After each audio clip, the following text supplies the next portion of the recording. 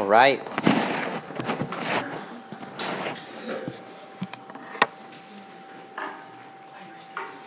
Well, here we are. We're in the last message on holiness. It's been 5 weeks on holiness. Hope it's been helpful.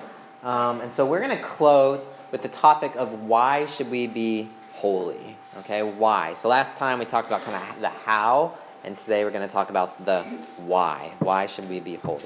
And I want to begin by reading a quote from J.C. Ryle. This is a guy that I've been really blessed by recently, okay? I'm going to begin a little bit before this, but you can follow along on the screen here. He says, "There's one class of persons to whom especially I wish to address myself in handling this part of my subject. A class which in these days is in peculiar danger." And here's where the quote begins here. "The persons I speak of are not thoughtless about religion. They think a good deal about it. They are not ignorant of religion. They know the outlines of it pretty well. But their great deficit is that they are not rooted and grounded in their faith. Too often they have picked up their knowledge secondhand, and from being in religious families or from being trained in religious ways, but have never worked it out by their own inward experience. Persons like these are in a position of immense danger." Now, why would I pick something like that for the youth group? Does that resonate with you at all? Does that hit home? When I read that, I immediately wrote in the margin of my book, "Youth group!" exclamation point, all right? Because this is the condition of many of us who grow up in the church, right? That we know a lot about religion. It's not that we don't think about it. We actually think a lot about it. Our parents talk about it at home maybe. We read the Bible together as a family. We come to church. We hear about it on Sundays and Wednesdays. We actually know a good deal about religion, but the deficit is that we aren't grounded and rooted in our faith. What comes to mind when you hear grounded and rooted? What's that an image of? A tree, right? You guys seen trees that have fallen over?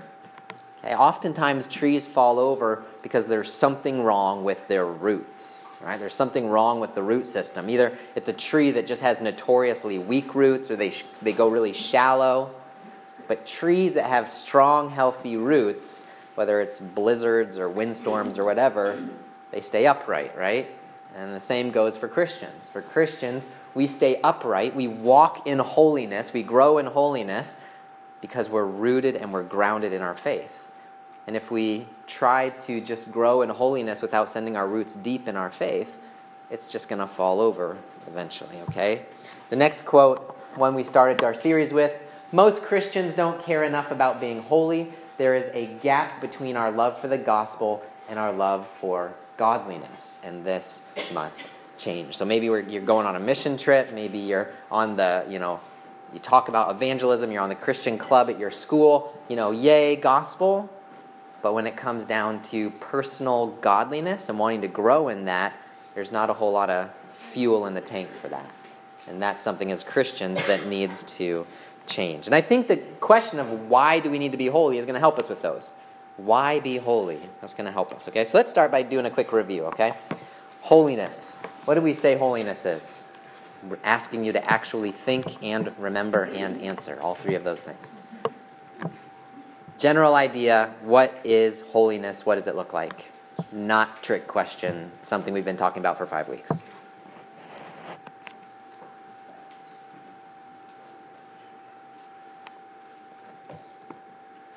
Yes? I think for God, being without sin. Okay, being without sin for God. Go ahead. Sorry. And for us, striving to. That's great. So for God to be holy, he's sinless, right? He has no sin. For us to be holy, we're not going to get there until the next life, but we're trying to get there, right? We're trying to grow in holiness. So we talked about how holiness is perfect obedience to God. That's kind of like a law way of looking at it. Another way of looking at it is Jesus. Jesus is holiness. Jesus was the one who is perfectly obedient to God. Okay, so that's what it is. How about, is it necessary? How would we answer that question? Still on the review. Is it necessary? Yes, it's necessary. Why? Why is it necessary? Yeah. Because God calls us to be holy. First of all, because he tells us to be holy, right? Be holy, for I am holy, right? Why else is it necessary? Anything else come to mind there?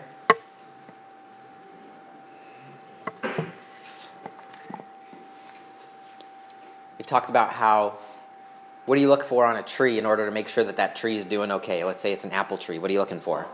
Apples, right? You want to see fruit. Fruit shows us that a tree is alive and growing, right? And it's the same for a Christian. We look for the fruit, and holiness is the fruit of our life to show that we are really alive and growing as a Christian. I had a meeting this couple weeks ago with a guy, and he said, I was reading through Matthew 7, and it really freaked me out. I read this passage. Not everyone who says to me, Lord, Lord, will enter the kingdom of heaven, but the one who does the will of my Father who is in heaven. The one who does the will of my Father. You should hear in that holiness. The one who does what God says. That's what holiness is. It's not the one who says, Lord, Lord, and on the outside looks like a Christian and does Christian things. It's the one who is growing in holiness who will enter into the kingdom of heaven. And the guy I'm talking to, he's like, that scared me because I don't know if I do that. I kind of say Lord, Lord, and say I'm a Christian, but I don't really, I keep putting off Christianity till tomorrow is what he said. I keep thinking I'll grow in this tomorrow. And I would say that he's right to read that and go, I'm a little scared. But if you are people who are growing in holiness, you should read that and say, praise God. That doesn't scare me. Okay? Reviewing, can we grow in it?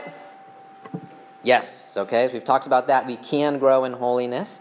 We can sin less and become righteous more. Here's the question, how can we grow in it? How's that work?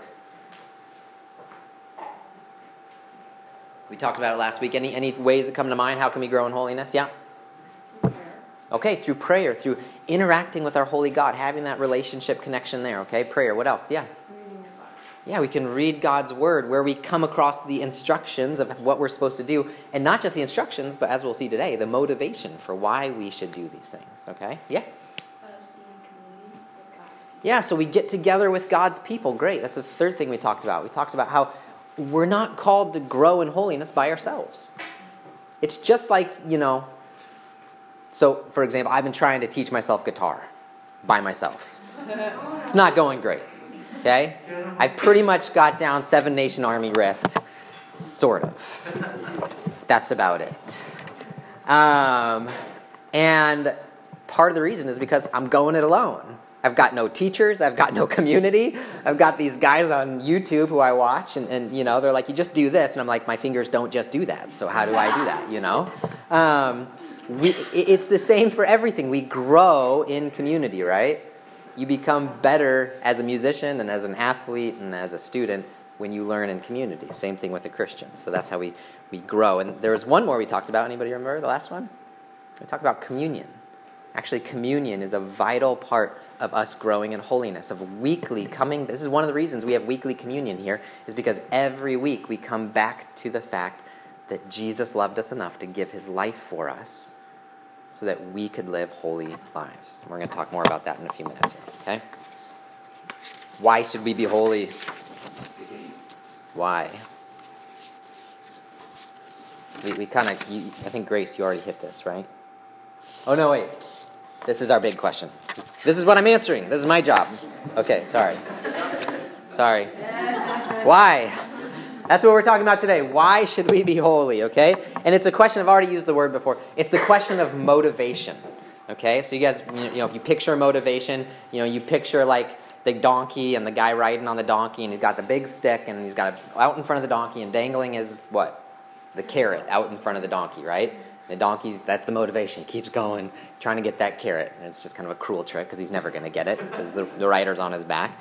So that's the question. Why be holy? It sounds like a lot of work. You got to help me out here, Nick. Why would I even try to do this, okay? Well, good news, first of all. The Bible doesn't say, be holy because I said so. That's not all it says, at least, okay? God doesn't command obedience just because.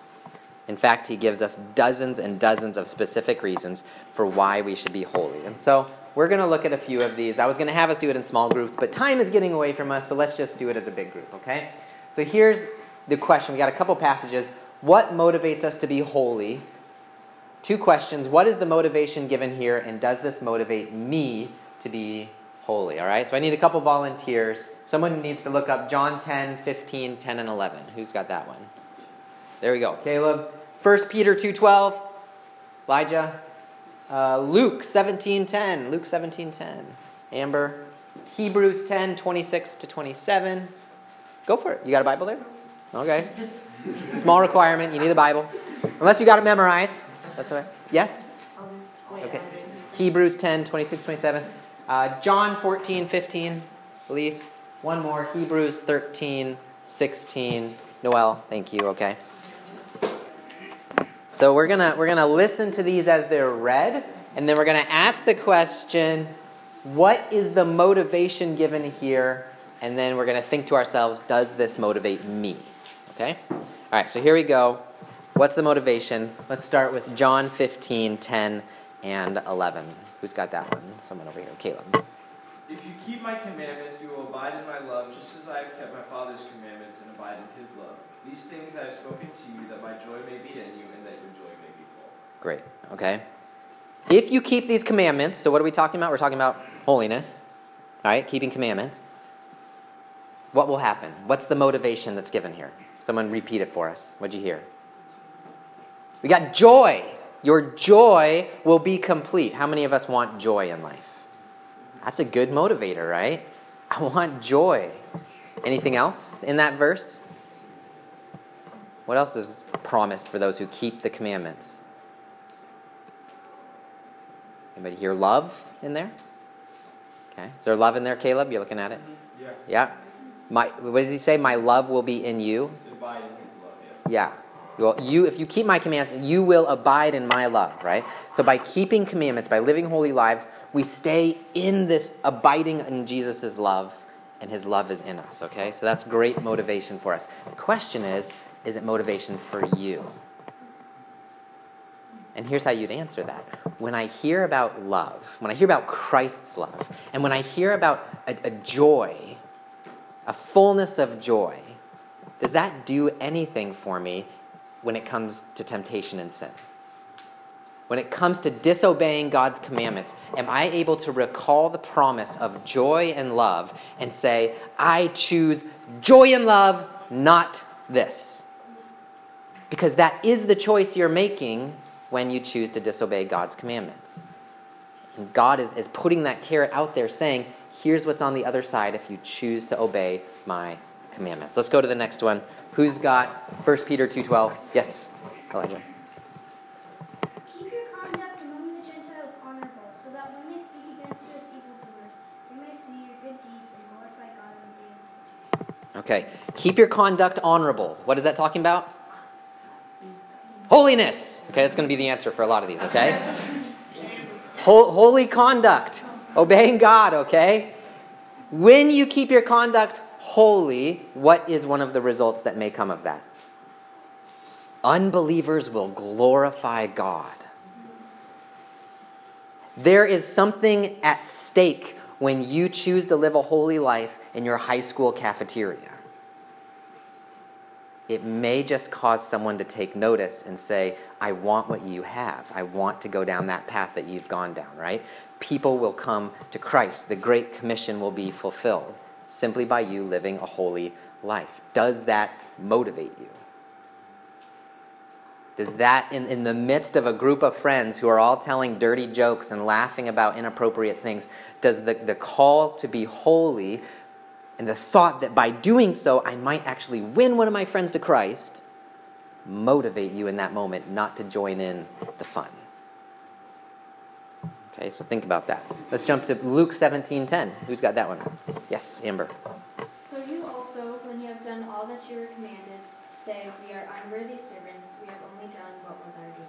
Oh man, so when you've done all that you've been commanded, what is that talking about? Holiness. Good, okay? And you've done all that you've been commanded. You do so saying, we've only done what was our duty, and say it again. We are unworthy servants. We have only done what was our duty. Okay, we're unworthy servants. So here's motivation for you. As a child of God who's been saved by Jesus Christ to live a holy life, it is your duty to do this out of honor for your master.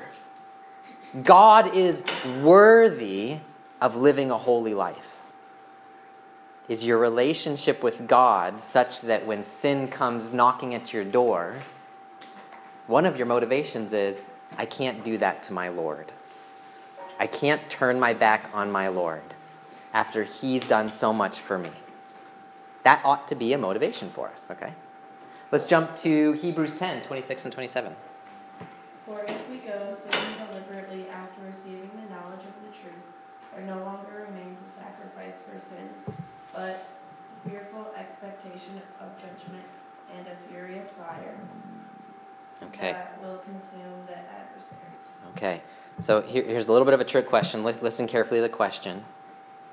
He says, if we go on, let's read the beginning in it. If we go on what? Or if we go on sinning deliberately. If we go on sinning deliberately, what are we talking about here? Unholiness, okay? Yeah. If we choose unholiness, go on sinning deliberately, what awaits us? Only judgment. The judgment of fire, it says. Okay? So what is one of the motivations to not be unholy is judgment. Is the fact that if I keep choosing sin over holiness, what I'm doing is I'm pronouncing a sentence upon myself that says, I reject the grace of God and I choose his judgment. Does that motivate us? It ought to. It ought to motivate us to live holy lives, okay? And then we've got John 14, 15. If you love me, you will keep my commandments. That's real simple. If you love me, you will keep my commandments. If you love me, you will keep my commandments. If you love me, you will keep my commandments. Question is, do you love Jesus? It's a real simple one. But it's one that gets to the heart, doesn't it? And oftentimes we don't think of it in those terms, do we? We think, well, I didn't look at that. I didn't do that out of some sort of spite for Jesus. But Jesus gets to the heart of the issue and says, but if you loved me, you'd stop. So do you love Jesus? And then we get to Hebrews 13, 16. Last one. Who had that one? Hebrews 13, 16. Oh, Noel. Yeah. Do not neglect to do good and to share what you have, for such sacrifices are pleasing to God. Such sacrifices are pleasing to God. How many of you like it when your mom or your dad is like, I am so proud of you. You just did a great job on that. Or your teacher or your coach. We like that, right? It feels good. Here's the motivation in Hebrews 13, 16. When you live a holy life, it pleases God. And not in like a sit back in his throne and be like, well, I guess I won't zap you today with a thunderbolt. Lightning bolt. What are thunderbolts? That doesn't make any sense. I guess so. No, it's can you know the look on your parents' face when they're genuinely happy with you? And just like Elijah's here going, no. Never seen that one. Family counseling session afterwards. We'll work on that. I do not. Do you know the look on your parents? Well, just imagine that God also has that look on his face when you choose holiness. Not in perfection, but just choosing it. Choosing to do holy things. God sits there and says, I am so pleased with that child of mine right now. And we actually get a little glimpse of that, don't we, in the book of Job? When Satan comes knocking and God says, have you considered my servant Job? He is genuinely pleased with the life that Job has chosen to live. Was Job sinless? Never says that. And yet God was pleased with the life that he chose to live, okay? So, that's just, guys, when you look at the Bible, this is a tiny little bit of the motivation that we have. You could find hundreds of biblical reasons to be holy throughout Scripture, okay? One of the books I read said these prescriptions, these are like medical prescriptions for why you should be holy. And we all have different diseases that we suffer from that keep us from being holy. And at different times in our life, we will need to hear different one of these prescriptions. And different prescriptions will come in at different times to help us say, that's my motivation. That's how I need to be holy. So we don't need to know all of them. We really only need to know one of them. And we need to hold on to it and use it in our fight against sin. So the question to follow that one, to end on here, is this. What demotivates us from being holy? What is it that keeps us from being holy? What is it that makes holiness feel like a chore? I don't know if you guys have just come in week after week and you're like, oh, I'm going to get beat up by holiness again. What is it that makes holiness just seem like this is boring? Is this really all that important? Some of you are like, it's you, Nick. You're the one. I would accept it. So the question is, what demotivates us from being holy? Let's go through a few of these, okay? I'm going to read a quote and then we'll get through here, okay? One of the reasons why I think Christians get tired of hearing about the law is because they never hear why they should obey the law. The commands hit us like a ton of study Bibles. There are a ton of study Bibles landing on you. Because we aren't given any motivation for keeping God's commands. Everything boils down to God said it, so do it. I don't know if that's your experience at church. Why can't I do this? Because God said so. As pastors, we need to offer a lot better answers than that. And so we're going to start offering better answers right now, okay? So first of all, what demotivates holiness? We forget that God saved us for obedience. He doesn't tell us to obey in order to get saved. Here's a really clear picture of that. We studied Exodus a couple summers ago. Let's think about Exodus. Where were the Israelites in the book of Exodus? Egypt. What were they doing? Being slaves. Okay. What does God do for them in Exodus? Saves them. Saves them out of slavery. And then where does he take them? Into the desert, through the Red Sea, right? And it's only after God has done all of those things that he gives them his law. Here is the law. Notice, God saves them so that they can obey him. He doesn't say, hey, Israelites, when you guys start obeying me and getting your act together, then maybe I'll get you out of the whole slavery mess. And we as Christians oftentimes forget that. We think that we have to be holy to get salvation, when in reality, we are saved for holiness. He says, I've saved you from your sins. There's no more consequences for your sins. There's no condemnation for your sin. There are consequences. There's no condemnation for your sin. So now that you're free from sin, be holy. Choose a life of holiness. So that's one answer to that demotivator, okay? What else demotivates us? Well, another thing that might demotivate us for holiness is that we forget that God is our heavenly, and here's the emphasis, Father. Oftentimes we only relate to God as our judge, our king, our ruler. But God calls himself Father throughout Scripture. And here's a quote.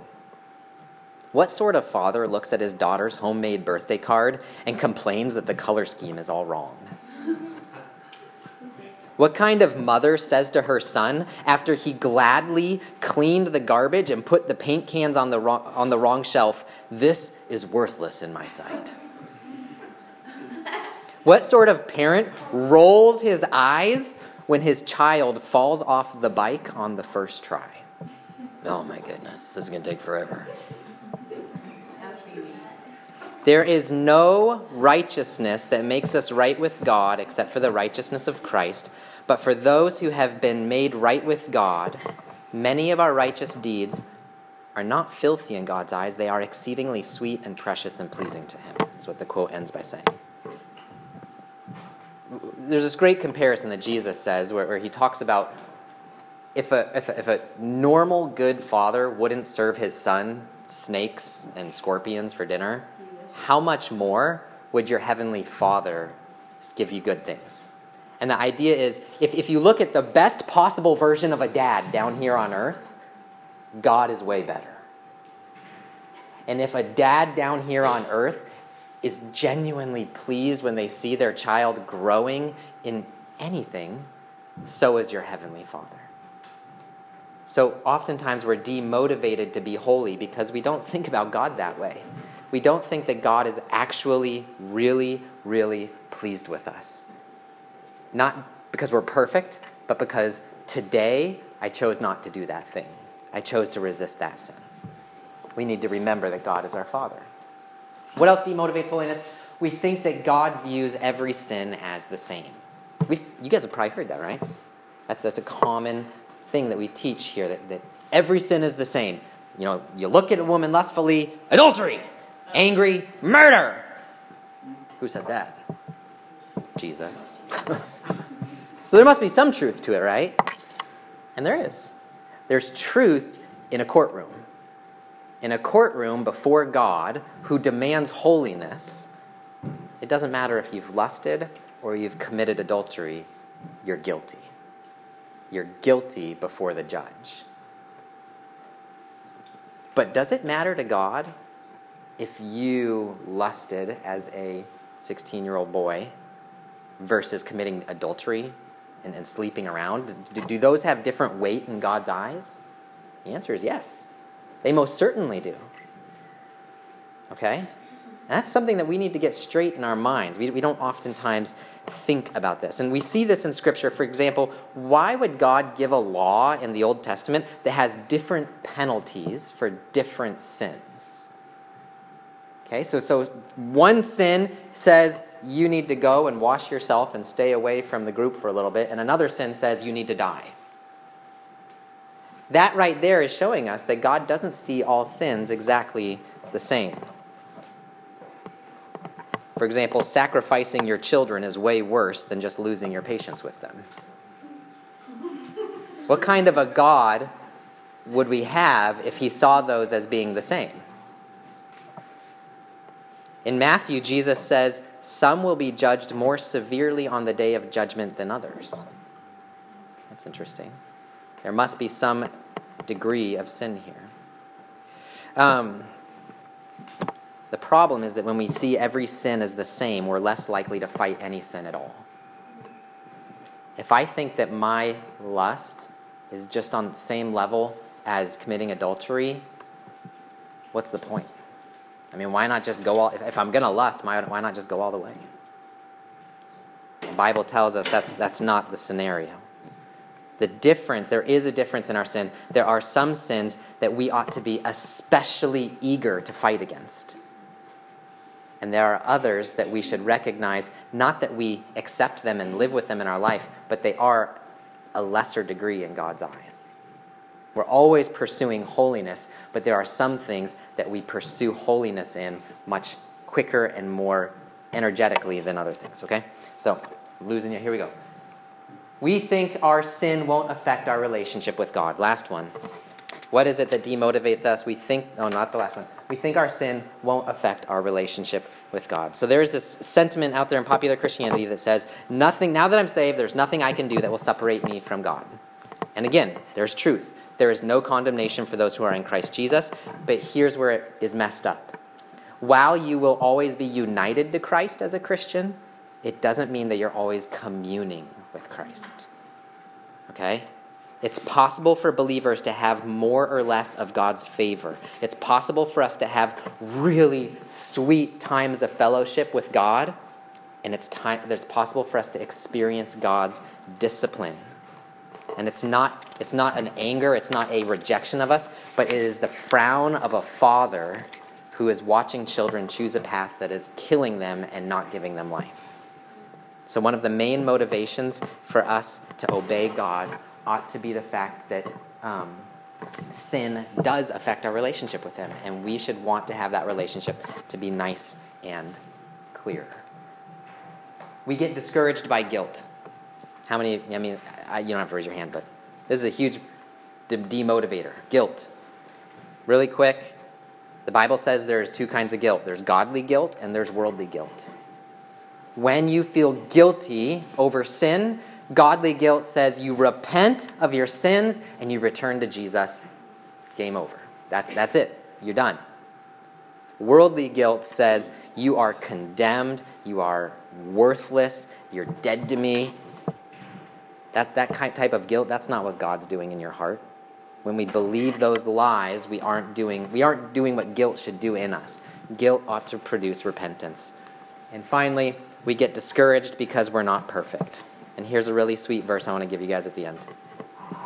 Paul, it's very commonly known that Timothy was like Paul's little protege. He loved Timothy like his son.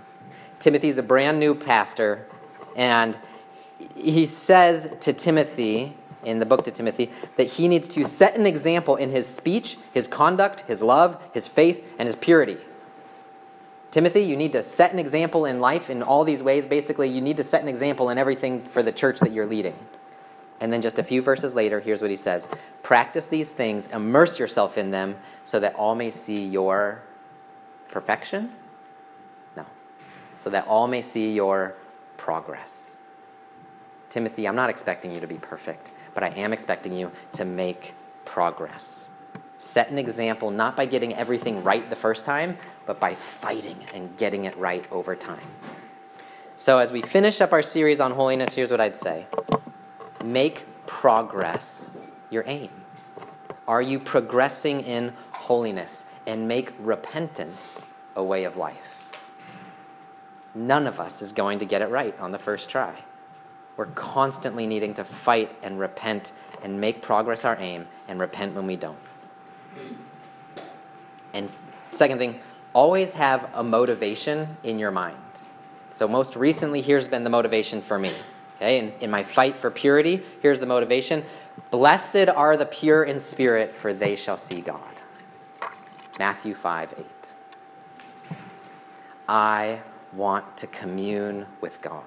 I want to see him.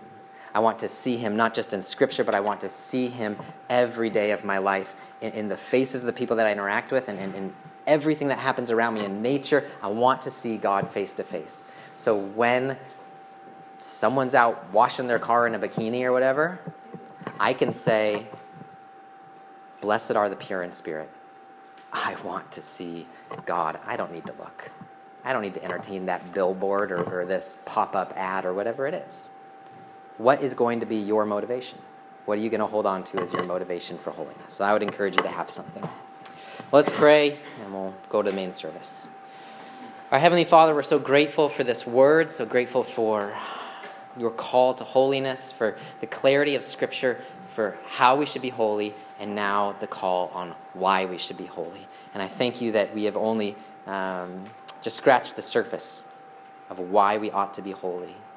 And I pray that you would help us all as a group to progress in holiness as we hold dearly to the motivations that Scripture gives us for why we ought to be holy. And we pray that we would do this with your Spirit's help, knowing that you are our loving Father. In Jesus' name, amen.